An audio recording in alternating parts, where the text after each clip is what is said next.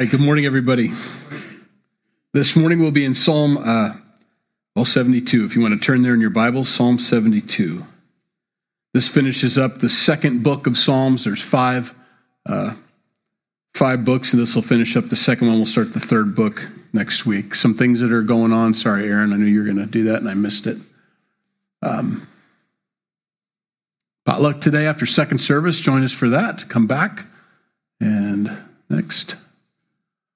Tea night, October 23rd, 6 to 9, board games, fun, 13 to 17, and dinner. And then the harvest party, October 31st. There's some sign-up sheets back there for the potluck. Just to remind you that it is a potluck. Bring some food, and then also some desserts and whatever else. But there's a sign-up sheet for that, and that way we know what we're getting. All right, let's pray. We'll get started. Lord, we thank you for this morning. We thank you for this psalm, as it's a father's prayer for his son to be a good leader. And we pray that you would help us understand this as we take notes, as we make mental notes and receive everything you have for us from that first four verses, and especially that verse 17. God, I pray that these things would change our lives as we read your word, that your word would touch us in such a way that we'd hear and receive something new today from your Holy Spirit that we'd never seen before maybe, or something that just moves us in a direction. We just want what you have for us. And so we pray that your Holy Spirit would be our teacher and guide through this section of Scripture, and that you'd speak and help us to have hearts receptive. In Jesus' name, amen. If you are taking notes, the first four verses are really, we're going to spend a little bit of time on that. It talks about discernment. And then verse 17, it's most of the rest of the chapter, but 17, I think, brings it all into one. It's the idea that, one day all nations will call Jesus blessed, but right now they don't. And that's just important to remember, that it will happen one day, but right now it's just not there. And that helps us and guides us through navigating, I would say, through what's right and wrong, and what am I supposed to believe, and what am I supposed to think? Because the church is having a hard time with that. I've noticed there's a lot of confusion in the church about where they should stand as far as self-worth or identity and all these things that are coming up culturally.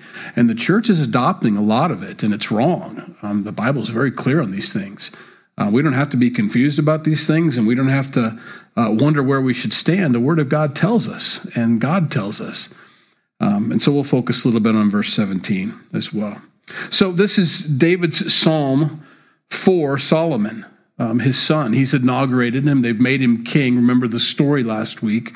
They were having a difficult time with not Absalom this time, but the other son, Adonijah. He was trying to take over and rule and usurp David's authority. And their plan was then to counteract this coup was to just go ahead and make Solomon king. And so that's taken place now, and David is praying over his son.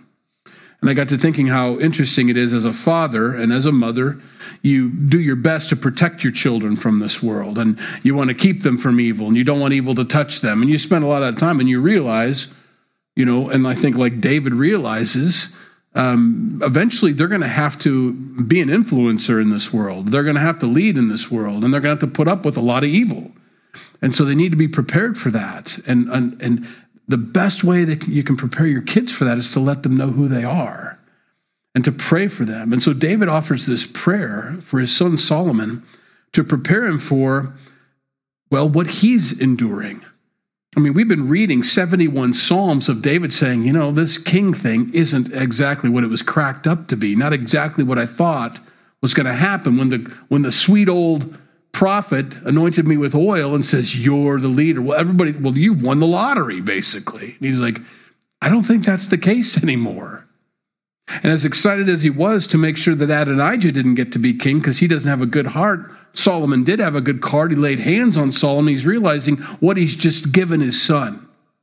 Oh, congratulations. Welcome to, being a leader. And it's not fun for the most part. And so he begins to pray, how do I equip my son for that? How do I prepare them for this role, And so David writes this beautiful psalm. Now, the first four verses are directed towards Solomon, but you'll notice in the pronouns begin to get capitalized in verse 5. And so David's psalm for his son, Solomon, changes to a messianic prophecy at verse 5. And he begins to speak of Jesus being the Lord. Now, it does apply to Solomon. He wants this for his son, but as he's praying, he begins to realize there's really only one true king, and so he begins to pray for both at the same time. So, verse 1, give the king your judgments, O God, and your righteousness to the king's son. He will judge your people with righteousness and your poor with justice. The mountains will bring peace to the people, and the little hills by righteousness. He will bring justice to the poor of the people. He will save the children of the needy and will break in pieces the oppressor. And that's David's hope.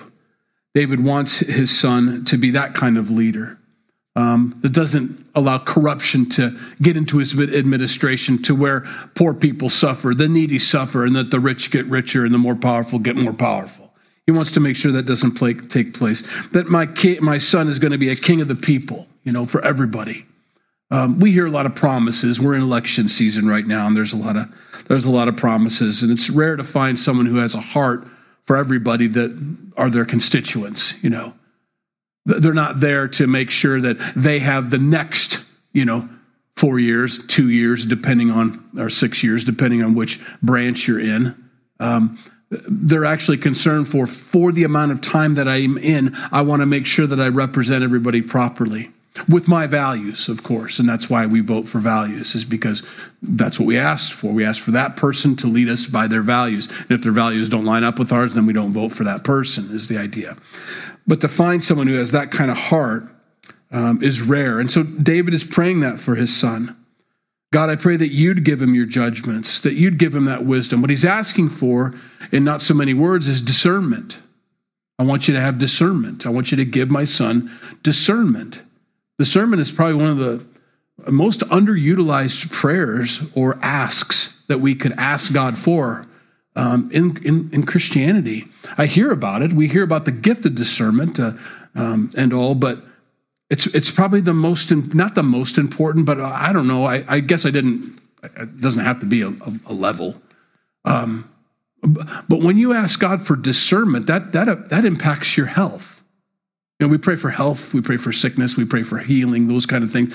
But if I pray for discernment, I can do a lot of preventative measures by doing what the Lord leads me to do. I can pray for that. God, give me discernment about myself and about the world that I live in, the environment that I'm in, and how I should take care of myself. Give me discernment in that area. That'll take care of a lot of health. Give me discernment about money, Lord. I feel like I'm foolish with money. God, give me discernment. I feel like a child still, I still have a porcelain bank at home, that I've shaped like some sort of swine, and I put this in my piggy. I need to grow up and give me discernment about that. I don't want to know the world or the advisors or what they think. I want you to tell me what you think. And all of a sudden, your finances get straightened out because of discernment, And it goes on and on. This discernment is very important. He's asking because as a leader, I'm going to have to make decisions and judgments of other people. And I'm going to need to know things from God that maybe aren't being presented in the court case. I'm going to have words of wisdom, of a word of knowledge. Those are gifts of the Spirit. I'm going to have extra knowledge that you have, God, so that I can rightly judge. And it's not a mystery, but maybe saying it out loud helps. If God knows everything, and we believe he does, and the Holy Spirit dwells in us, we have the capability then, obviously, of knowing everything. I don't ever say that. I like to think I know everything. I know I don't. But at any given moment, the Holy Spirit can give me the right information, the correct information, the clear information, the truth of the situation. That's discernment. That's what David is asking for his son. And boy, did Solomon get it or what? Right? We know the story of the two women, and their babies died, or one died and one lived and all that. And you know the story about how he says, well, why don't you cut it in half? And that way you can each have a piece. And the true mom, of course, said, no, don't cut my baby in half, give it to her. And that's how Solomon discerned that was the real mother. We know the story.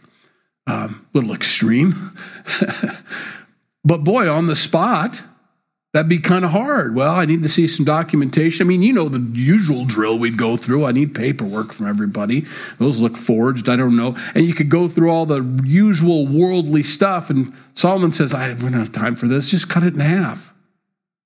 Don't cut it in half. Oh, there she is. And then moving on. Next case. Discernment. I pray for that all the time. I need it all the time. I need that as a father. I need that as a husband. I need that as a pastor. I need that as an agent. I need that as, I don't know what to call myself, cattle dude. Wouldn't call myself a rancher. I think that'd be an insult to ranchers, but I'm a cattle pet owner. How's that? Maybe that's better. I need discernment. I know what the usual is. I know what the typical answers are. For the most part, we've asked for wisdom from the world and what's typical and but we're different. In the way our house and our land runs, it's different. And so there's different things we have to do. There are some commonalities, but there are also some nuances that have to be taken into consideration. What are our goals? God, we need wisdom, We need discernment. And so David is asking God for discernment for his son. Solomon in 1 Kings chapter 3, we don't have to turn there, but you can. It's 7 through 14. I won't read it all. He begins to tell God, first of all, in the first two verses, I know that I can't do this, which is humility. And then he gets to verse 9. He says, therefore, because I know I can't do this, give to your servant an understanding heart to judge your people, that I may discern between good and evil. And who was able to judge this great people of yours? Of course, God was pleased with that. And the rest of the scriptures go on to say, I'm so glad you asked me for that. That's the smartest prayer I've heard in a long time. I'm, paraphrasing. And because you didn't ask for the typical health, long life, money, all the things that everybody always asks for, but you asked for discernment, I'm going to give you all the other stuff too. And I think there's a direct correlation to that. I don't think you need to ask for those other things. I think you can ask for discernment and those things get taken care of because of discernment. And so he asks for that. Now, God calls us to this. It's one of the most important prayers. James 1:5, if any of you lacks wisdom, let him ask of God who gives to all liberally and without reproach, and it will be given to him. That's almost a command in the New Testament. So if I ask him for, now the world and some Christians teach, if you ask for anything in my name, I'll give it to you. And so they ask for the stuff, name it and claim it. You know the drill. And I don't want to make fun of them too much, but it is ridiculous. James says, no, it's just a guarantee. You ask for wisdom from God and he will give it to you liberally. I like that word, in this context anyway. I like that word, liberal, because that means they're just going to pour it on. You ever go to Olive Garden and the lady comes with the grated cheese, I don't know if you know what this is. You get your salad and they come and they say, you tell me when, and they start grating the cheese. And I'm like, you better go get another block of cheese, lady, because I like liberal cheese on my salad, God is liberal with it. What do you need? I need wisdom. I just keep pouring. I can answer that prayer, God says, safely. You're asking for smartness. I can give you smartness. I like that, And so James says, ask for it if you lack. Proverbs 2, verses 1 through 5. My son, if you receive my words and treasure my commands within you, so that you incline your ear to wisdom and apply your heart to understanding, means you're focused. I want understanding. I want your commands. I want to listen to wisdom. Yes, if you cry out for discernment and lift up your voice for understanding, if you seek her as silver, as much as you seek silver, seek understanding and wisdom, then you will understand the fear of the Lord and find the knowledge of God. But there's some diligence involved, right? There's some work. We go to work, we try to get gold, we try to amass gold, so to speak, in our bank accounts so that we can pay everybody we owe and all these things. He says, I want you to search for wisdom just as hard as you search for that. Oh. I think everything else falls into place when you begin to do that. Interesting quote from C.S. Lewis. He goes, it's useless to say you trust in Jesus, but don't take his advice. It's useless to trust in Jesus if you don't take his advice. James is saying, ask for wisdom. You trust in God, let him lead and guide you in this. David is like, please, give my son wisdom. And finally, Philippians 1.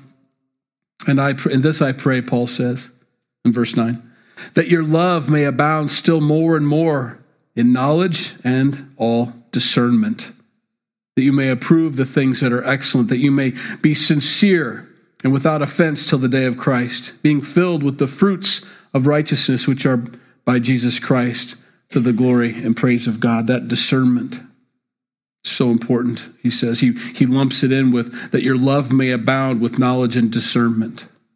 We need it. Solomon needs it. He's going to have to know who's against him and who's for him, and he's not going to be able to go by their words. He's going to need discernment. David knows that from experience. Solomon's going to need to know what tomorrow is going to bring and learn from the past, because surprises and traps and snares are going to await him, and David knows that. And Solomon's going to walk in wisdom. Solomon's going to run circles around him with his mind, because he has the mind of God. And that's what he hopes for. I just want a fair, just king, and I want my son to be a fair, just king. When we pray for discernment, don't even pray. Not only should you pray for yourself, but I believe you should pray for our leaders to have discernment, wisdom, a word of knowledge, a word of wisdom, whatever you can pray for them. And it's not just with them. Pray for your governors. Pray for your leaders. There's a difference between those who are entrusted and given stewardship, and then there's also leaders in your life and things like that. I think you should pray for your parents if you're a kid. Well, we're all kids, but if your parents are still alive, pray for them. Give them wisdom, that God would give them wisdom and discernment, especially the younger kids. Parents need to pray for their children, just like David's praying here. I pray my kids have discernment. I'm not going to be there all the time for them. I'm not going to be able to guide them and give them answers. They're not going to be able to ask me questions, I pray for God to give them discernment so that as they're walking, the Holy Spirit is leading and guiding them and giving them the discernment between what's good and what's evil. I think you should pray for your spouses, that they'd have discernment. You want to be kind to them and love them and pray the best for them, but praying for God to give them wisdom and discernment in all that they do is one of the greatest gifts you can give your spouse, is to pray for them in that direction, in that way. Verse 5. Here's where he switches, it looks like, to Jesus. You can see the capital U or capital Y in you. They shall fear you. He does mean Solomon, because it's hard to go against someone who's smarter than you. And so they're going to fear Solomon because he's so wise. But he is talking about Jesus. As long as the sun and the moon endure throughout all generations, well, that's someone else. He shall come down like rain upon the grass before mowing, like showers that water the earth. In the days the righteous shall flourish, or in his days the righteous shall flourish, and abundance of peace until the moon is no more. Now we do know that Solomon's reign was a peaceful reign. But of course he's talking about everlasting peace. He's talking about Jesus here. Jesus is going to pour out his Spirit on all flesh in the last days, and has. That happened in the book of Acts. We see this fulfillment. And the Holy Spirit is supposed to bring that to us. It's all connected if you can see where we're headed here.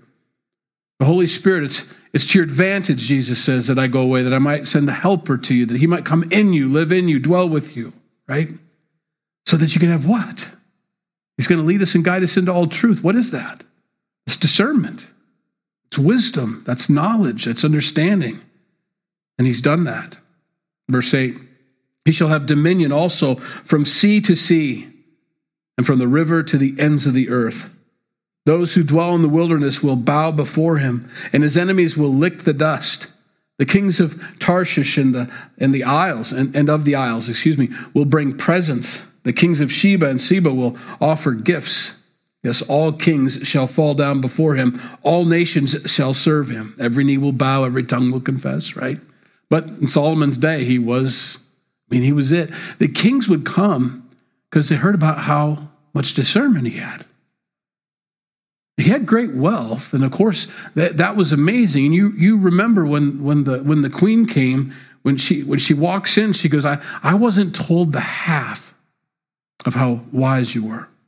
As he looks around, as she looks around the kingdom, there's peace here, and there's so much gold. There shouldn't be peace. Most kings take the gold and they lock it all up and they put it all away and they keep it in a dungeon, they keep it in a safe or wherever they keep it, safe for them, safe for the nation. He's got it spread all over the place.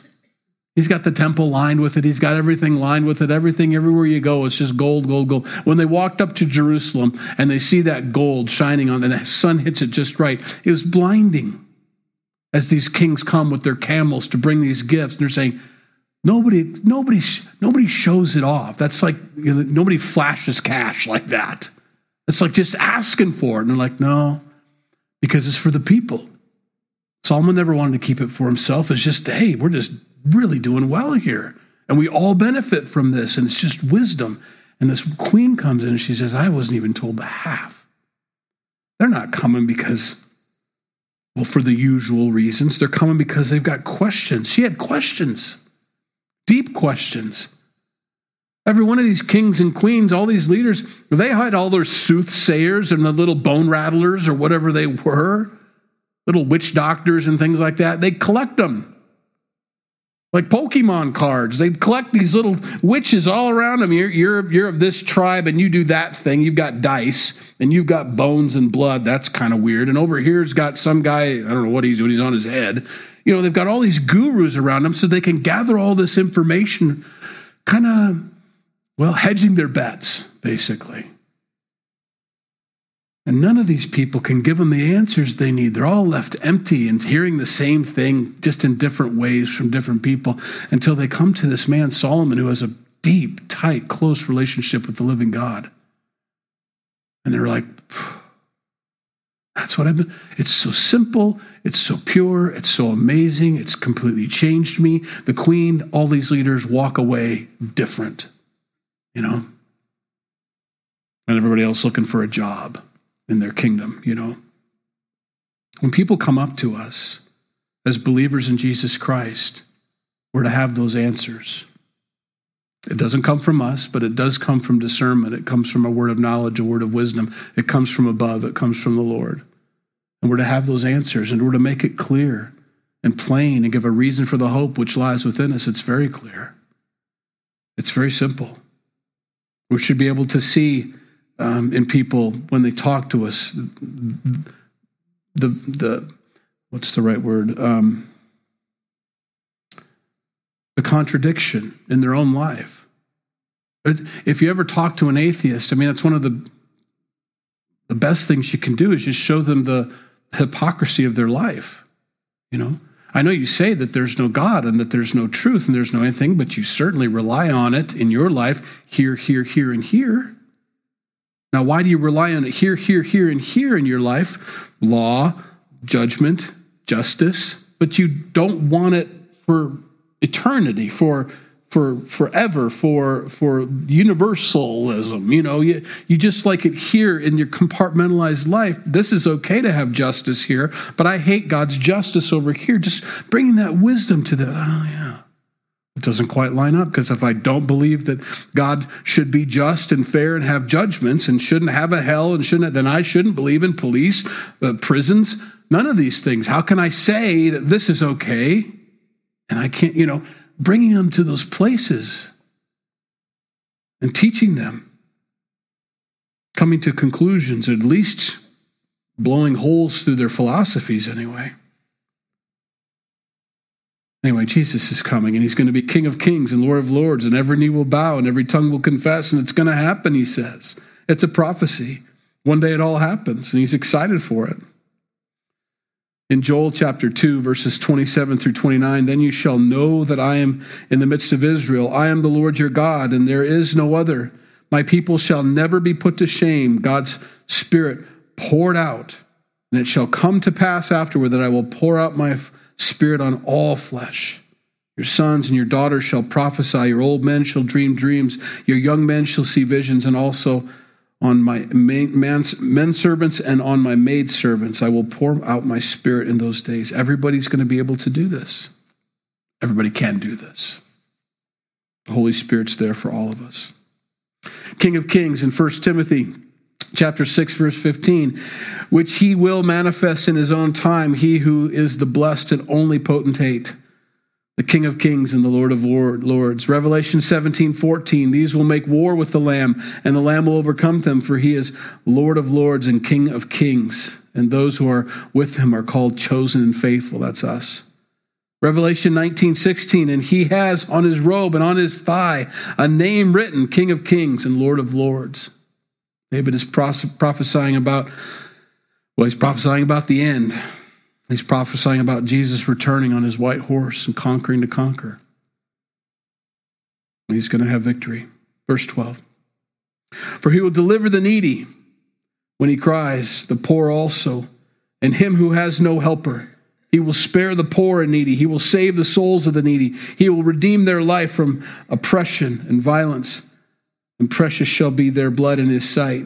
I think that last part explains how that's all happening. Now, I think we should. Obviously, he's very concerned for his son Solomon to take care of the needy and the poor and to not forget them. Don't look for the powerful, because the powerful are the kingmakers. You know, that's typical. You know, you go to a fundraiser nowadays, not around here maybe, but national, $1,000 a plate or more now. $1,000 is probably a joke. That's the last time I looked into a fundraiser that I wanted to go to. $1,000 a plate. Which is fine. And I understand where you need the money. You can't run a campaign without it and all that. But the people that are able to attend those things are the ones that have thousands of dollars that they can spend on a campaign, you know. And that's fine. And I don't fault them for having that money. Don't get me wrong.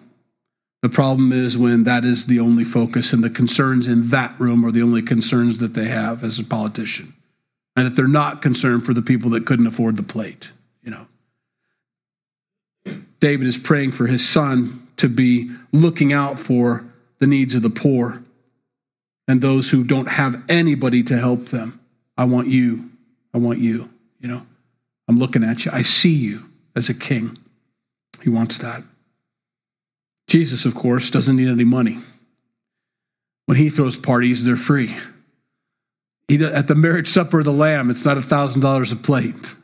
It's anybody and anyone that was willing to come and sit and eat until they can't eat anymore. You know, liberal with his food and his hospitality. Blessed are the poor in spirit. Now, I know he's talking about finances in this verse 12 through 14, but he is talking about poor in the spirit, because at the end here he says, precious shall be their blood in his sight. Not only should Solomon pay attention to the oppression and the victimization of the poor and the needy, he needs to pay attention to that. And that blood that's shed should not be of just no consequence. It needs to be valuable to him. I can't believe that took place. I can't believe that injustice happened. That bothers me. That if I'm going to make changes, you know, as an administrator, he needs to be able to do that. But Jesus, of course, does that too. He watches that blood being shed. And he's very interested in it. In Revelation 16:6, for they have shed the blood of saints and prophets, and you have given them blood to drink, for it is their just due. In that section of Scripture, 16, 17, and 18 of Revelation, the wrath of God is being stirred even more because of this blood of the saints. Revelation 17:6, I saw the woman drunk with the blood of the saints and with the blood of the martyrs of Jesus. And when I saw her, I marveled with great amazement. It's being seen. It's affecting him. It's not being stopped. I noticed that. He's not intervening. Martyrs, it's not okay. It's very precious and it's very wrong what they're doing, but Jesus is taking them home as he's watching them. And there's a harvest, in a way, of evil taking place, and they're wiping out all the martyrs. And he's collecting them and bringing them up into heaven, and there no more pain, no more crying, no more tears, no sorrow. But he has not stopped with his judgment for those who are causing it. And that's one of the prayers that David is praying here. We see that. the blood of the innocent, that's very precious. We have a lot of blood on our hands in our country. He hasn't stopped abortion or didn't stop abortion. It's still taking place, and it's going to even get worse, I'm afraid. I don't think we've won anything at all. I think it's moved. It's going to be more concentrated and more evil than you've ever seen before. It's always bothered me that the Supreme Court went this way. Not that I didn't want it to. I just thought, this is inconsistent with the direction we were headed. This was too easy in a sense. This was something about it just didn't sit right. And now you can begin to see the plan unfold. Fine. Federally fine. That leaves us states to do whatever we want. You've said that the states have rights. And so we as a state are going to do whatever we want to do. Federal be damned is the idea. We're going to see California come unhinged. And they are unhinged. Gavin Newsom is using satanic tactics. Well, it's pretty strong. He's taking scripture and putting them on abortion signs all over the country. Who's the last person that twisted scripture to do evil? It's satanic. I mean, there's no way about it. There's no two ways of looking at it. It's demonic. And they are paying and allowing, and all these liberal companies are paying for their employees to fly there and get this thing done. Prop 1 is very interesting. You look at it. We can't do anything about it. It's California. They've got states' rights, but they will not look into any death of any babies up to 28 days born. Born. The first month of birth, if the baby dies within the first month, there's no questions asked. No wrongful death. So that's why when you hear them saying abortion all the way through infanticide after birth, we're like, that can't possibly be right. Well, and then they say, well, that's not what it says. Well, you say there will be no criminal charges and no investigation, and you won't do anything about any death of any baby, any infant up to 28 days born. It's exactly what you're saying. You can do whatever you want to do. No one's going to ask you any questions. How did the baby drown? You can't ask me that. It's going to get ugly. The battle isn't over. God is watching the blood of the innocent, and his wrath is being stirred. Finally, in Revelation 18:24, and in her was found the blood of prophets and saints and all who were slain on the earth. And then, of course, Revelation 19 takes place. Jesus returns on the horse and makes war. Precious shall be their blood in his sight, the poor and the needy. Verse 15, and he shall live, and the gold of Sheba will be given to him.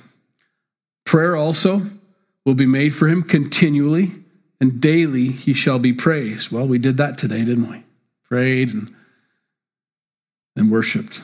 There will be an abundance of grain on the earth, on the top of the mountains. Its fruit shall wave like Lebanon, and those of the city shall flourish like grass of the earth. Everything's going to go well. Israel's prosperity does increase during Solomon's reign. It is an amazing time of history, in their history, a beautiful time. But also we see when Jesus rules and reigns, it will be that way. It's going to be amazing, a wonderful time. Now, verse 17.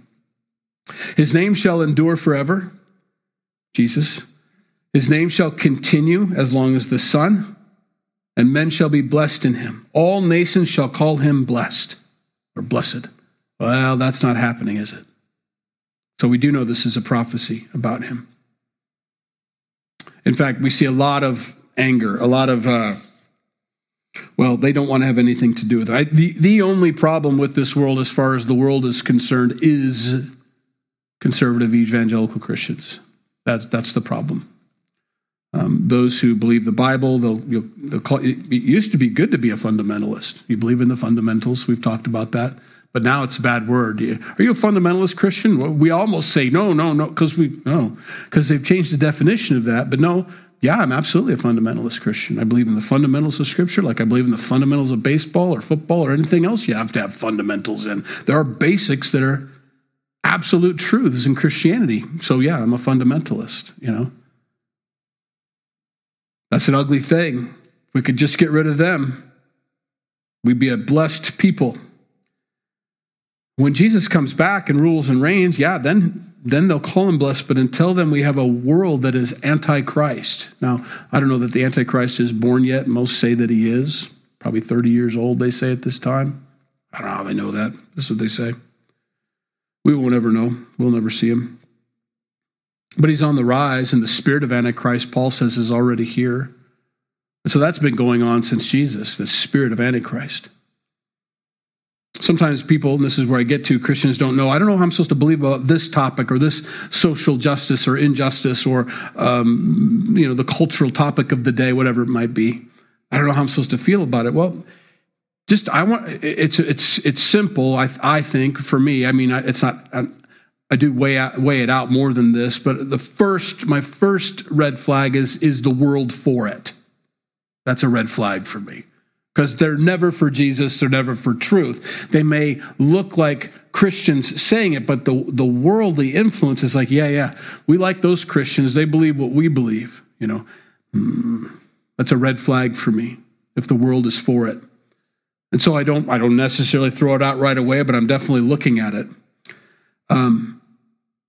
Is the world for it? And then I look at God's word, and does God's word say anything about it? And if it does, well, the decision's pretty clear where we should stand on the issue. We should stand on God's word, and we should understand that the world is not happy with God's plan, God's intentions, where he's leading us. The world wants us destroyed. The world wants us away from God. The world wants Christianity to be nothing more than a club where you get rated on Google, kind of thing. They want to be able to cancel you if possible, which you can't cancel the church, but they'll try. So until that happens, what do we do? One of the things I see is now currently going through the church is the idea that you're okay the way you are. And you have to be careful with that because God does accept us as broken sinners, but he doesn't want to leave us as broken sinners. The scriptures tell us that we're being conformed into the image of Christ. So I get concerned when I see Christian memes, which I ironically spelled M-E-M-E, Mimi, begin to reflect a worldly idea covered by Scripture, they think, but not the entirety of Scripture. For example, I'm okay. I'm a hot mess, and I'm okay with that now. I see that a lot. Well, no. I mean, God loves you, yeah, but he doesn't want to leave you a hot mess. I don't want you there. See, the things that God shows me, and I understand what they're getting at. What happens is, and I think it becomes, I'm going to make up a phrase now, and you can throw it out if you want to, because I'm making it up on the spot, but almost like righteousness fatigue.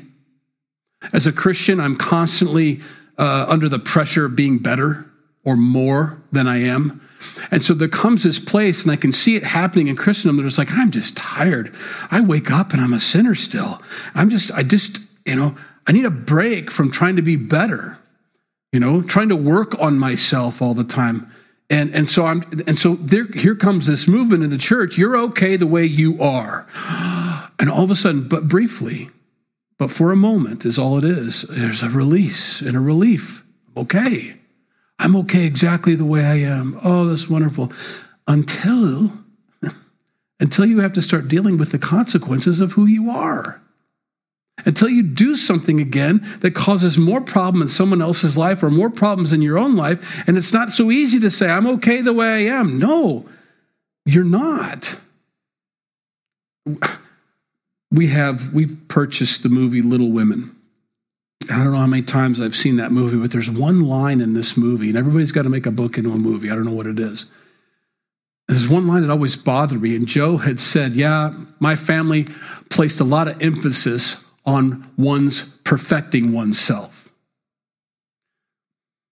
And it always bothered me when I watched that movie, and I'd let it go because I enjoy the entertainment of the movie or whatever, and isn't that funny and cute and all that. But a line always stuck in my head. My family always took great care to perfect oneself. It was almost like she was saying, I'm tired of trying to be better, just need to be the way I am, kind of thing. If Satan can't get us bowing down and worshiping him, his next best thing is for us to stop being conformed into the image of Christ. If I could just stop the church from trying to be conformed into the image of Christ, if I can get them to stop letting that Holy Spirit, that pain in my rumpus, Satan would say, to stop working in their lives and changing them and conforming them and making them better, I got it. I'll make memes that say everybody's okay right where they're at, no need to progress any further, no need to look for a city that's made without hands, that perfect new, there's no reason. And now he's got us trapped in our sin, and we constantly have to remind ourselves we're okay. It's okay that we're sinners. It's okay that we're sinners. It's okay. It's not okay.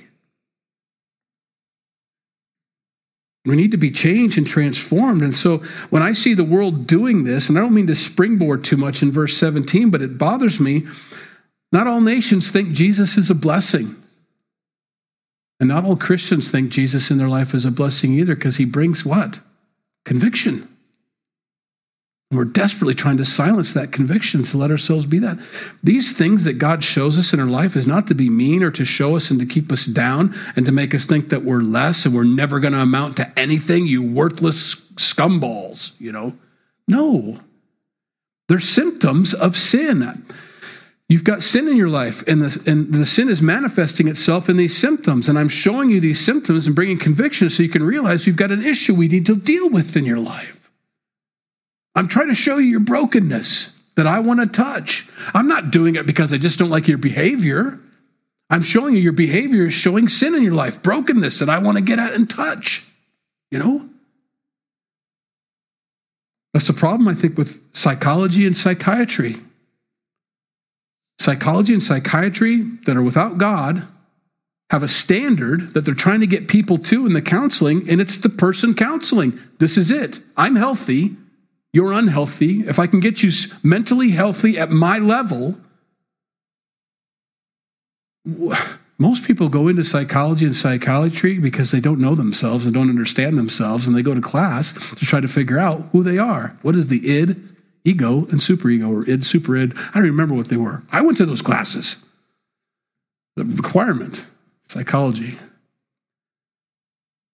And so the world is trying to say and trying to get this level, and Satan is fine with that level. Yeah, just be there and stop. And he wants to take us beyond.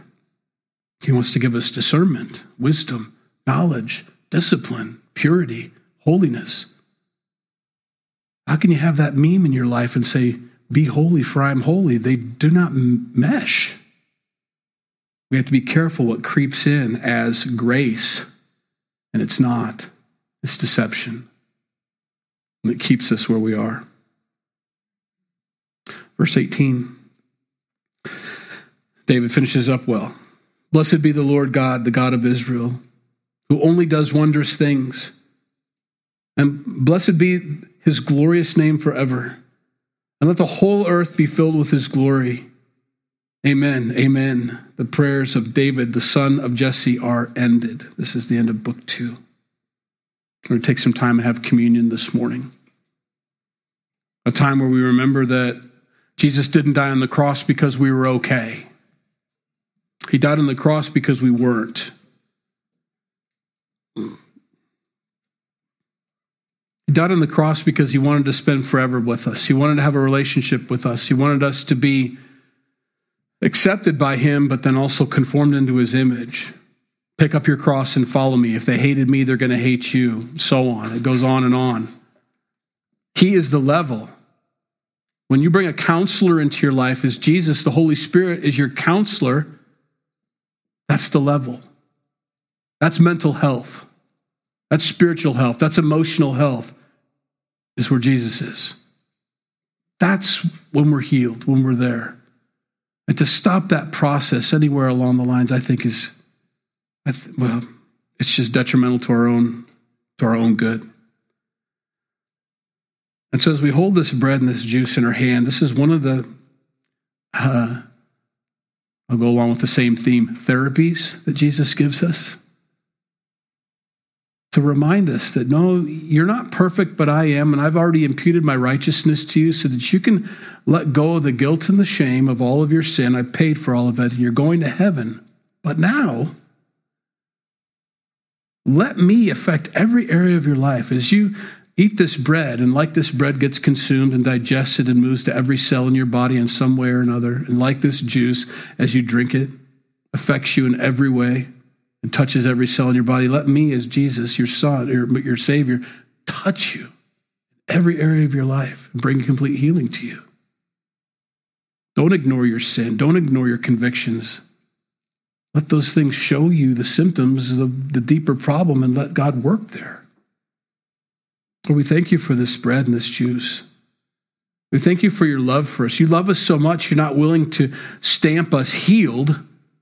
You will stamp us forgiven, but that you want to go on from there and continue a relationship with us and conform us into your image. And this morning we want to let you do that. Forgive us if we've stopped. If for some reason we just were tired of righteousness and just wanted to be left alone.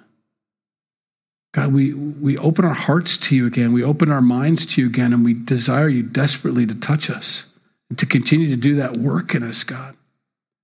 To make us whole from the inside out, God, that's our heart. We thank you for the promises in your word that declare that's what you want to do. We love you. In Jesus' name we pray. Amen. See.